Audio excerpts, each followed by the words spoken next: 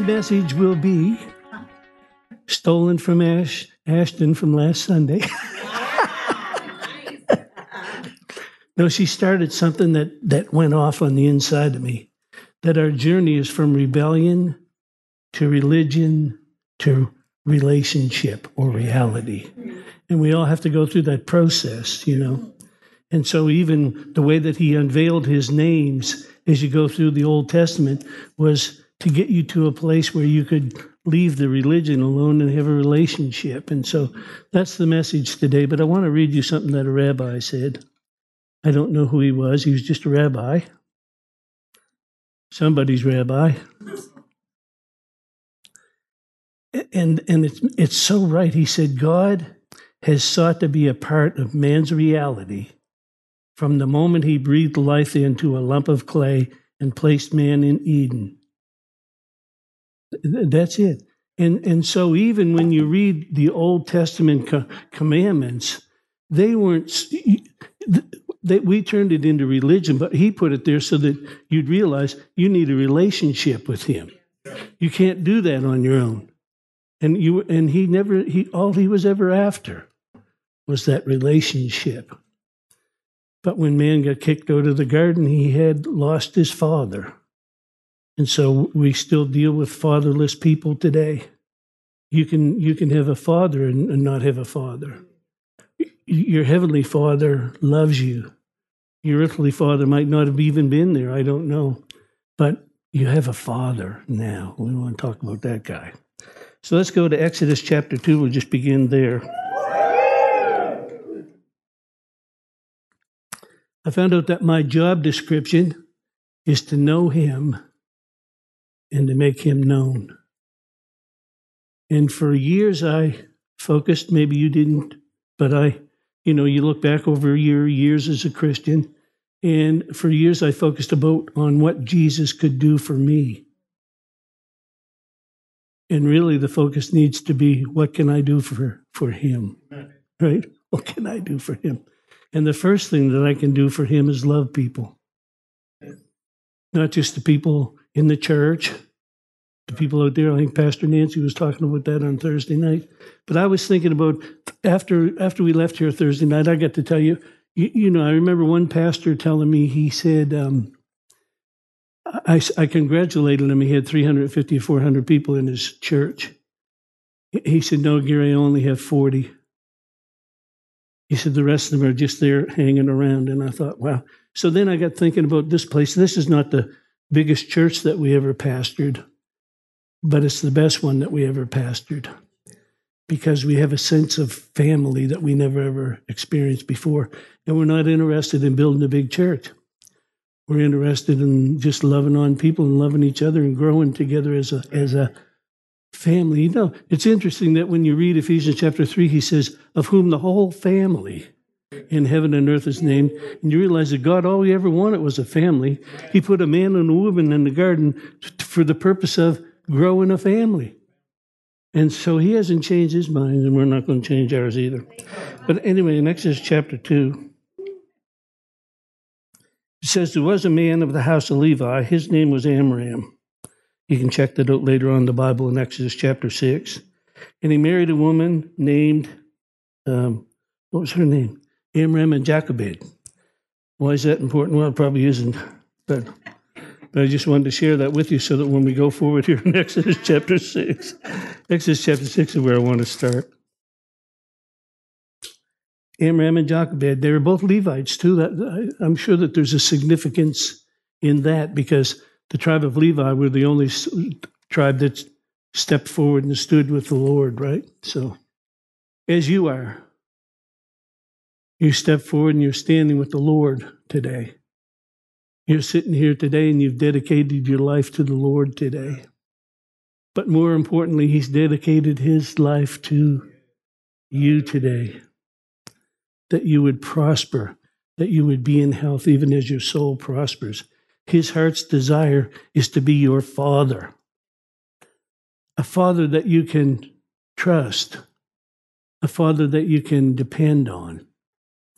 And when you really trust him, it's like, you may be in a wilderness experience right now, but you're going through the wilderness. It's not your destination. See, yeah, but when you trust your Father, what you're going through doesn't affect you because you're going to your destination. You have a destiny. Well, I only know part of it, but Jeremiah 29:11 always speaks to me. I know the thoughts that I have toward you, says the Lord, hope and a future and a great finish. I want you to finish well. So what's it looking like right now? What's the difference? If you trust your Father, it doesn't matter what it looks like. And so that's why he wants us to develop that trust in him, to realize that he loves you. He's not mad at you. He's not ever going to be mad at you. He's not disappointed with you. The only time he gets disappointed when we get into works, because works are of the flesh. The fruit is like I said about the apple orchard up in the valley. I'm walking through an apple orchard. It was this time of the year, and all the apple trees were in blossom. And I heard the Lord say, do you see these apple trees? And of course, it was that question. Of course, I'm in an orchard full of them. Of course, I can see them. But he said, do you see them struggling trying to produce apples? No, what do? They're planted like a tree planted by the rivers of water, bringing forth its fruit in its season. Its leaf won't wither, and whatever it'll do will prosper. If you're struggling, you're not abiding. I said, if you're struggling, if you abide in me and my words abide in you, you can ask what you will and it'll be done unto you. There's something about abiding. There's something about abiding that works. You know, you can, well, I got to do this and I got to do that. Well, no, you don't. Your job is to, Hebrews 4:11, to enter into his rest. Religion will tell you you've got to do this and you've got to do that and you've got to do the other thing.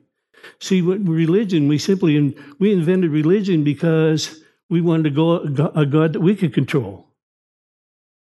You know, no, he's got to fit in this box that I made for him. If he doesn't fit in that box. But see, again, that's only religion. Anyway, are we ever going to get into Ephesians 6? Yes. Yeah, Exodus. Exodus, yeah. I know what I'm doing today. Don't worry about it.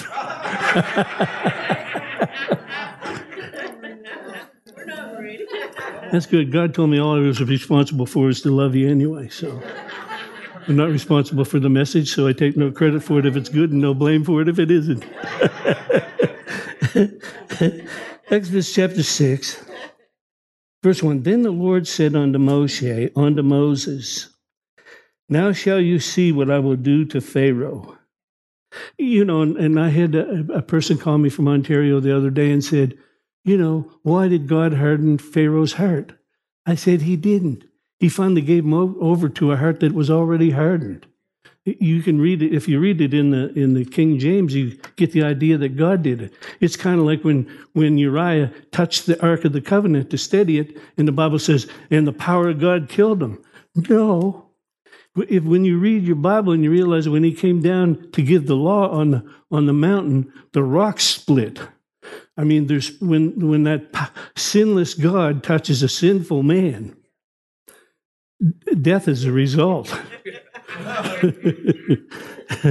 And that's why he's got to put you in the cleft of the rock. That's why he's got to put you in Christ so that you can be protected. Amen. So Pharaoh, with a strong hand, he said he'll let you go, and with a strong hand, he'll drive you out of his land. God spoke unto Moses and said unto him, I am the Lord, and I appeared unto Abraham and Isaac and Jacob by the name of El Shaddai, God Almighty. But he said, up until now, you haven't known me as Jehovah or Yahweh. Matter of fact, they don't even pronounce that name today. They say Hashem. When they're talking about God, Hashem, they'll say the name. That's why when Jesus came in Matthew 6:9 and said, they said, teach us how to pray, teach us how to pray. He said, all right, our Father. Short-circuited everybody in the room. They never ever saw him like that. They saw him like religious people see him written there. If I could just get my hands on you, I'd wring your little neck. No, but I mean, that's what I felt like. I remember when I finally did know that there was a God. I guess I always knew, but when I found it, I said, I can't go to church. Some of you said that the church will fall down. He's been hunting me all his life, and I've been running from him all my life. That's why if you're reading through the Bible in a year like we are, you just read about Mephibosheth in Samuel chapter 9. Mephibosheth means shameful thing. He ran from the presence of the king because he thought the king was going to kill him. The king found him all right, and it scared him bad. But the king brought him on, and he fell down in front of the king and said, I'm a dead dog. God ignores that stuff about you. Stop telling him you're no good. You think he makes junk? You're created in his image and his likeness. You think he doesn't know what he's doing? You may be unique, peculiar, unusual, one of a kind, but you are. That's why he said the retina, the fingerprint, everything. You're one of a kind. There's nobody else like you, and he doesn't want your version of somebody else. He made you the way he made you. And if there are changes, like Nancy said on Thursday night, it's not about a changed life, it's about an exchanged life. He took your sin, you take his righteousness. You didn't earn that, he didn't earn your sin either. But you're the righteousness of God in Christ now, and there's nothing you can do about it. Live with it. Deal with it, all you. Just deal with it. I didn't say it. He said it. 2 Corinthians 5:21. If you don't know where it is, go find it. He said, I appeared unto Abraham and Isaac and Jacob by the name of El Shaddai, or God Almighty, but I've never shown up as Jehovah to you. Jehovah. I am that I am. Jehovah, I am whatever you need me to be. It goes on and says, but anyway, he said, I have also established my covenant with them and given them the land of Canaan, the land of their pilgrimage, wherein they are strangers. I have also heard of their groaning of the children of Israel, whom the Egyptians kept in bondage. And look at this. I've seen you in bondage, but I remembered my covenant. I see you going through difficulties, but I remember my covenant. I will never leave you. I will never fail you. I will never forsake you. Don't accuse me. I'm not your problem. And if gasoline goes up any higher, if you learn, Pastor Ben Priest calls me on a pretty regular basis, and he has got this place. He said, Gary, always stay over in the spirit. Don't allow circumstances to bring you down into the flesh. Stay over in the spirit, because Ephesians 1:3 is still true. He'll supply all of your needs. He's already blessed you with all the spiritual blessings in the heavenlies in Christ. And so, but when I give my mouth against those things, so I have to guard my heart with all diligence. Out of my heart, out of my mouth, flow the issues of my life. So I got to make sure what I'm saying is what he says about me, and not what the circumstances say. Circumstances change. How many of you know that? Yeah. They told me last June I was going to be dead. Well, I'm not 100% right now, but a whole lot better. I see Tiffany. I see Tiffany sitting back there. I'm thinking, dear God, it was a month ago. She came in here like all bound up with braces and stuff like that.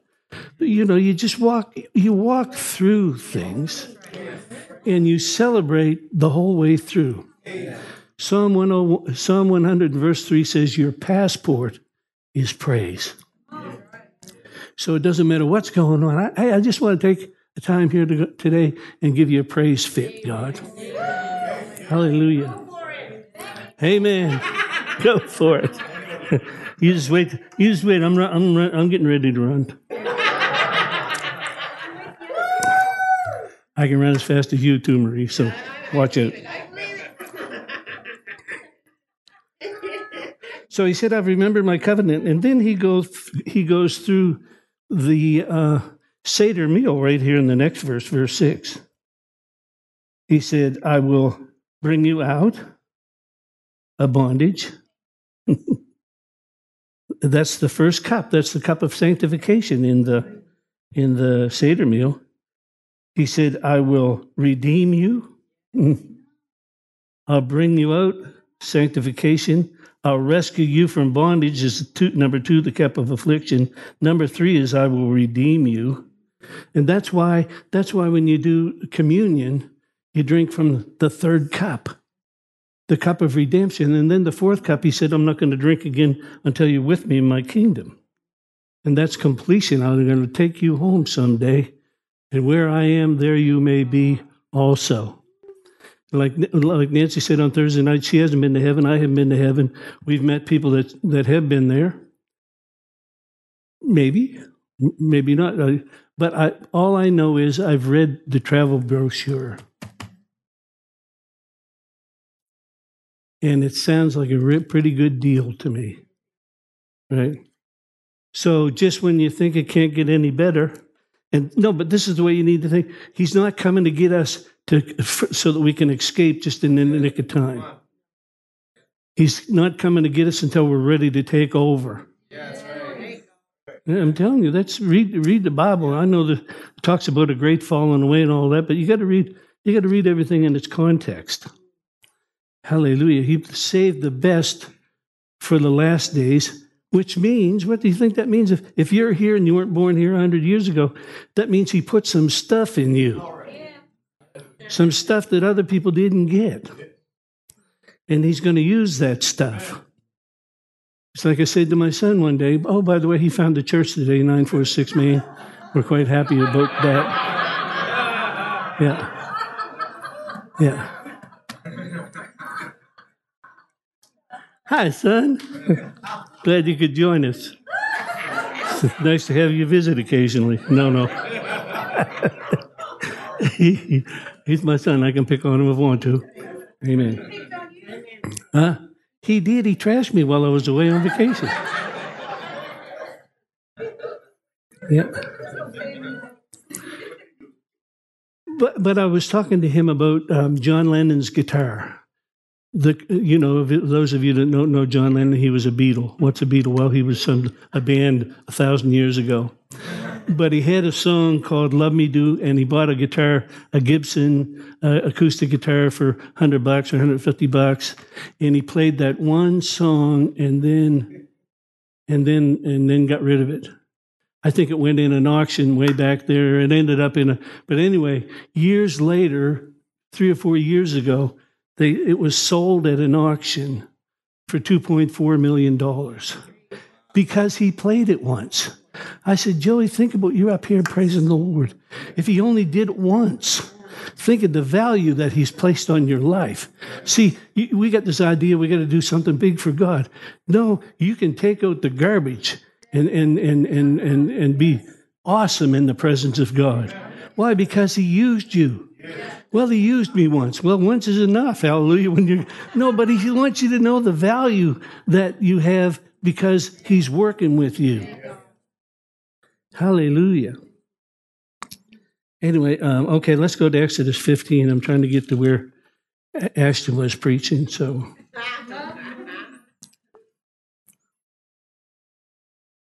Because we're going to get a revelation through the names that he called himself. In Exodus 15 and verse 26, he says, and if you are diligently hearken unto the voice. Again, I like the voice because I'm not talking about the law. I'm talking about talking with. Communication is not just talking. Communication is listening because how many of you know he wants to talk to you? No, I said he wants to talk to you. He said, how can I get through to you? He said, I want you to know that you can hear my voice and the voice of a stranger you won't follow. But you have to attend your ear unto godly counsel. You have to tune in.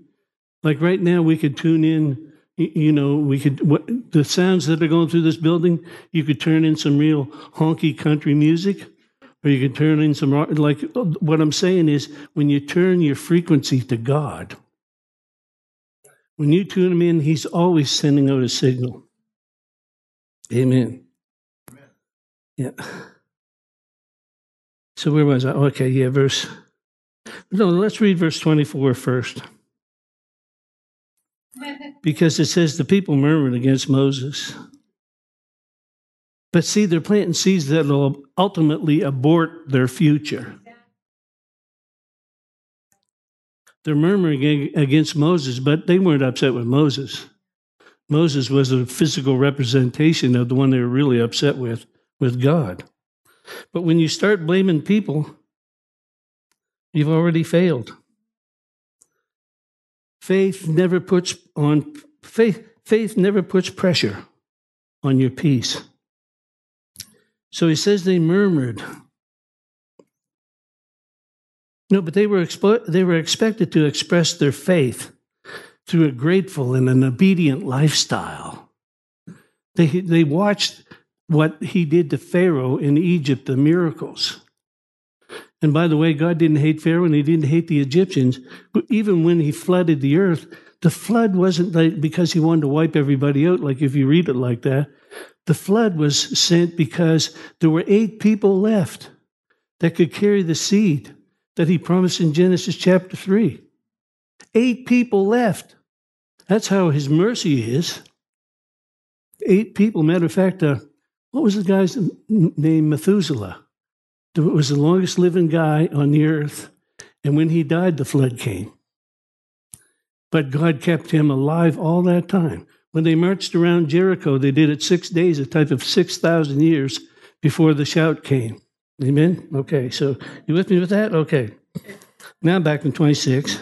He said, if. I hate that little word, don't you? If you will hearken diligently unto the voice of the Lord your God, and will do that which is right in his sight. Well, you can't do one without the other.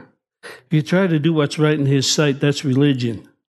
But if you hearken diligently unto the voice of your God, that's reality. That's a relationship. He said, if you give ear to my commandments and keep my statutes, I will put none of these diseases upon you, which I allowed to come upon the Egyptians. For I am Jehovah Rapha. No, but again, remember that he's going to reveal his character through these names. So the first thing he wants you to know is he's your healer. It doesn't matter what it looks like right now. It's like in Psalm 91, he wrote that no plague will come near your dwelling, and we all have had plagues come near our dwelling. He's saying, no, this is the weapon that you use when they come. You raise the word up against what's going on in your life, and you don't say, oh, I failed. You can't fail. He said, I will never fail you, never leave you, never forsake you. You're a winner as long as you're not a whiner. Come on.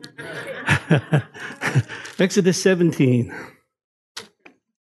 Now, in Exodus 17, he's going to talk about Amalek. And Amalek and the Amalekites, Amalek, if you do the numerical value like in the Hebrew language, it means doubt. So when he says you're going to fight Amalek your whole life, you're going to fight doubt your whole life. That's what it's all about. Amalek. So, but in verse 13, Joshua discomfited. Well, yeah, but see, how can you jump past all of this? Look at this. Why is it important to praise the Lord? When Moses' hands were up, they were winning. When Moses' hands went down, they were losing. Don't you think that ought to speak to me? When my hands are up, when I'm praising God, I'm winning. If I drop them down, lift up your hands that hang down in your feeble knees, Hebrews chapter 12 says. Lift up your hands. And think about it. The temple veil rent from top to bottom. So that back then, the high priest could only come in once a year, twice. And when the temple veil rent, he said, hey, y'all, come on in. It's not restricted anymore. Come boldly onto the throne room of grace to obtain mercy and to find grace to help in a time of need. Come unto me when you're weary and heavy laden, and I'll give you rest for your soul. Learn of me. Take my yoke upon you and learn of me, because I'm meek and lowly and you're proud and upright.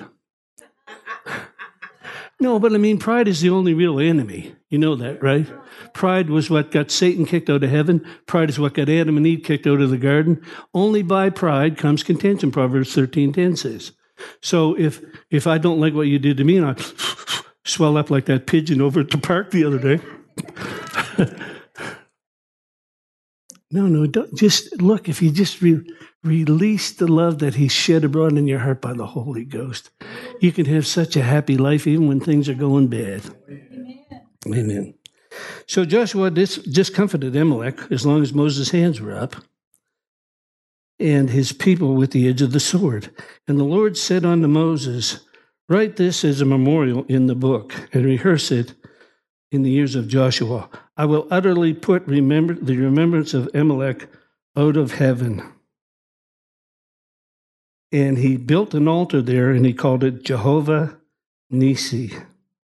Well, really, when you read it in the Hebrew, it's the word Kisi, K-I-S-E-I, because the rest of the word was dropped off, because he's saying it'll be when it's fulfilled, when doubt is finally gone, I'll put the whole word together. But for right now, I know we call it a banner, but what he's saying is he's the Lord, your miracle. The Lord, your miracle. That's what it is. Hallelujah. Yeah. See, but the word was diminished. Thank you, Jesus. Where are we going to go now, Pastor? How about I still say this, that when his hands were up, it's when he was standing in faith. See, because when you can say, I'm just believing God, but you're walking around, you're tripping over your bottom lip. The truth is you're expressing what you believe. You know, your face doesn't lie. Oh, it does on Sunday, but it might not lie all that well on a Tuesday. When there's nobody around, he said he heard them murmuring in their tents. Uh-oh. Jehovah Nisi. What'd you say, Pastor? Nancy? Yeah. How about Judges chapter 6? Story about Gideon. Gideon said, what do you mean, God? You're calling me a mighty man of valor. I'm from the smallest tribe, and I'm the least in the tribe. And if you really are who you say you are, where are the miracles? I don't see the miracles. And God said to him, see, we're crying out for God for miracles. He'll say the same thing to you that he said to Gideon. Go in this thy might. In other words, you're waiting for somebody else to go do it. I called you to do it. Well, you don't know what I got going on in my life. Is there anybody here that doesn't have anything going on in their life? Could you just stand up? Well, you never know what I got going on. Hallelujah. Maybe we should stop at Joshua chapter 6 on the way by. Because, no, there is something good there that I could have missed. It's interesting, too, that Joshua is not mentioned in Hebrews chapter 11, the hall of faith. I'm saying all you said was what he did. By the faith, the walls of Jericho came down. And then I got to thinking, maybe that's all he needed to say about Joshua because he was so cool. He was one of the coolest guys in the Bible. You have a hard time finding anything wrong with his life. Maybe it's chapter 5. It's when the angel showed up. Yeah, chapter 5. Happened on Nisan 17, the day that Jesus rose from the grave. It's interesting too, isn't it? Yeah. It came to pass in verse 13, when Joshua was by Jericho, he lifted up his eyes and looked, and behold, there was a man standing over against him with a sword drawn in his hand. And Joshua went unto him and said, are you with us or for our adversaries? And he basically said what the church says. We're not here to take sides. We're here to take over. Amen. He said, no, but I'm the captain. Look at this. I'm the captain of the Lord's host. I'm now come. And Joshua fell on his face to the earth and did worship and said unto him, what saith the Lord to his servant? He said, I am the captain of the Lord's host. What he's saying there is, I'm the Lord of armies. I'm the Lord of angel armies. I can take care of you. We might have had an angel yesterday in our lives.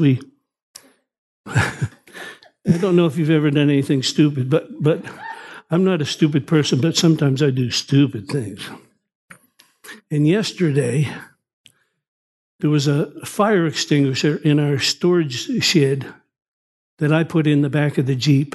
And when I'm putting it in the back of the Jeep, I heard the Lord say there's no pin in it that thing could go off. I drove around for an hour. Just everything was good. And then all of a sudden I heard it roll. And the next thing we couldn't even see inside the Jeep. It was just, it was like we had to go home and we vacuum ourselves off. Like the dust this green dust went everywhere. Nancy was able to get out her door because there was a guardrail there. I was stuck inside with my T-shirt pulled up on my head trying to breathe this stuff.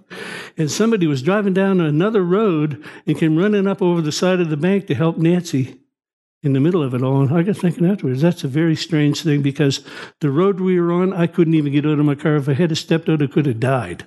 The traffic was zip, zip, zip. And why am I telling you that? Because he's the captain of the Lord's army. I didn't tell you that for you to think how stupid was Hooper. Just in case you never do a dumb thing like that. Yeah. Hallelujah. It wasn't funny at the time. It wasn't funny. The Jeep, like that stuff goes everywhere, Justin. It's in the fabric and under the seats and in the carpets. And we cleaned it up. Nancy cleaned it up as best she could yesterday, trying to keep me calm during the process.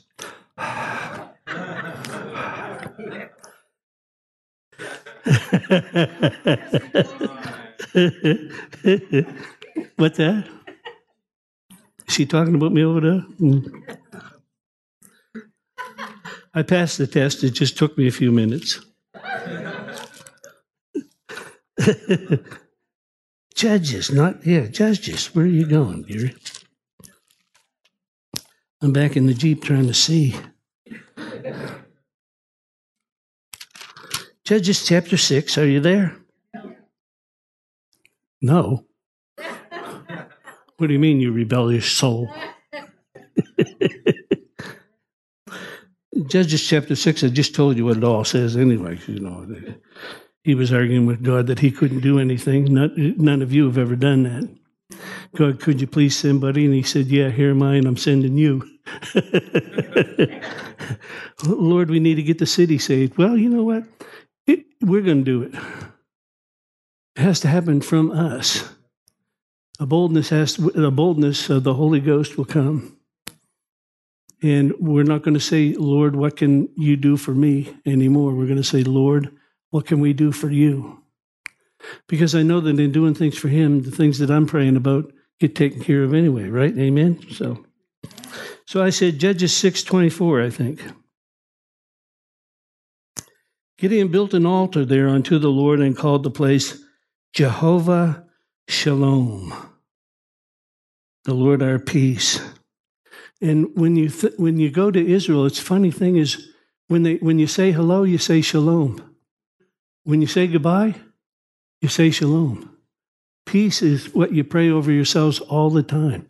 Nothing missing, nothing broken, all the things that peace means. He said, we're going to call this place Jehovah Shalom. Hallelujah. How about Jeremiah 23? But again, Gideon, when you're looking on his life, I preached a message one time, a man of paste and flour, not faith and power, because he was hiding in a wine press, sifting wheat. And if you've ever been in a wine press, they're down under the ground because you don't want it fermenting too quickly. So you have to build it in a cool place. Whereas with wheat, you want to sift it on the hill so that the wind can blow the chaff away and that the wheat will fall on the threshing floor, right? But he was so scared he was hiding in the basement, if you will. And every time the Midianites came, he'd run and hide. And yet God approached him and said, "Hey, Joanne, mighty woman of faith and power." Why? Because he calls you the way he sees you, not the way you see yourself. He speaks to your potential. You can do all things through Christ, which strengthens you. There's nothing that you can't do. I can do all things through Christ, which strengthens me. I'm not limited. The only limit I have, the only ceiling I have, is the one that I built over myself. So Jeremiah 23, verse 6. In those days Judah shall be saved, and Israel will dwell safely. And this is the name where you'll be called, the Lord our righteousness, Jehovah Sidkenu. Hebrews 54 says that when you're established in righteousness, when you get a hold of the fact that you're righteous, you'll be far from fear, far from terror, and far from oppression. They'll gather together, but they won't be able to touch you. He said, I made the smith that blows the coals for the fire. I made the devil that does his work. I can control him, but moreover, so can you. I placed all things under your feet. You're the body of Christ. All things are under your feet. No, we read that, we get so excited. Oh, he spoiled principalities and powers, made an open display of them over, triumphant over and in. We love that in the book of Colossians. Then Ephesians chapter 3 and Ephesians chapter 1. Ephesians chapter 1, it says that all things have been, that he is the head of all principality and power, and he is the head of all principality, power, and might and dominion, not only in this world, but that which is to come. And he's placed all things under his feet, made him to be the head over all things to the church, which is his body. And the fullness of him fills us all in all. So if all things are under his feet, then all things are under your feet. Yeah. Hallelujah. Get it on the way home if you have to. The Lord our righteousness. I'm the righteousness of God in Christ. When I'm established in his righteousness, when I'm established in it, I'm far from fear, I'm far from terror, and I'm far from oppression. He said they'll gather together, but they're not from me.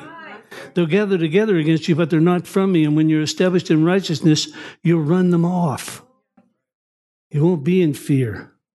Why? Because fear is cast out when love is mature. Hallelujah. One more verse over here in Ezekiel chapter 48, the last verse in the book of Ezekiel.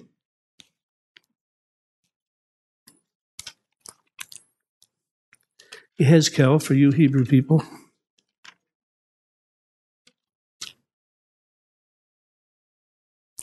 I like Solomon. His name is Shlomo.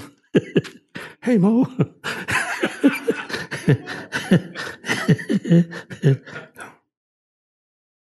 This is when he was measuring out.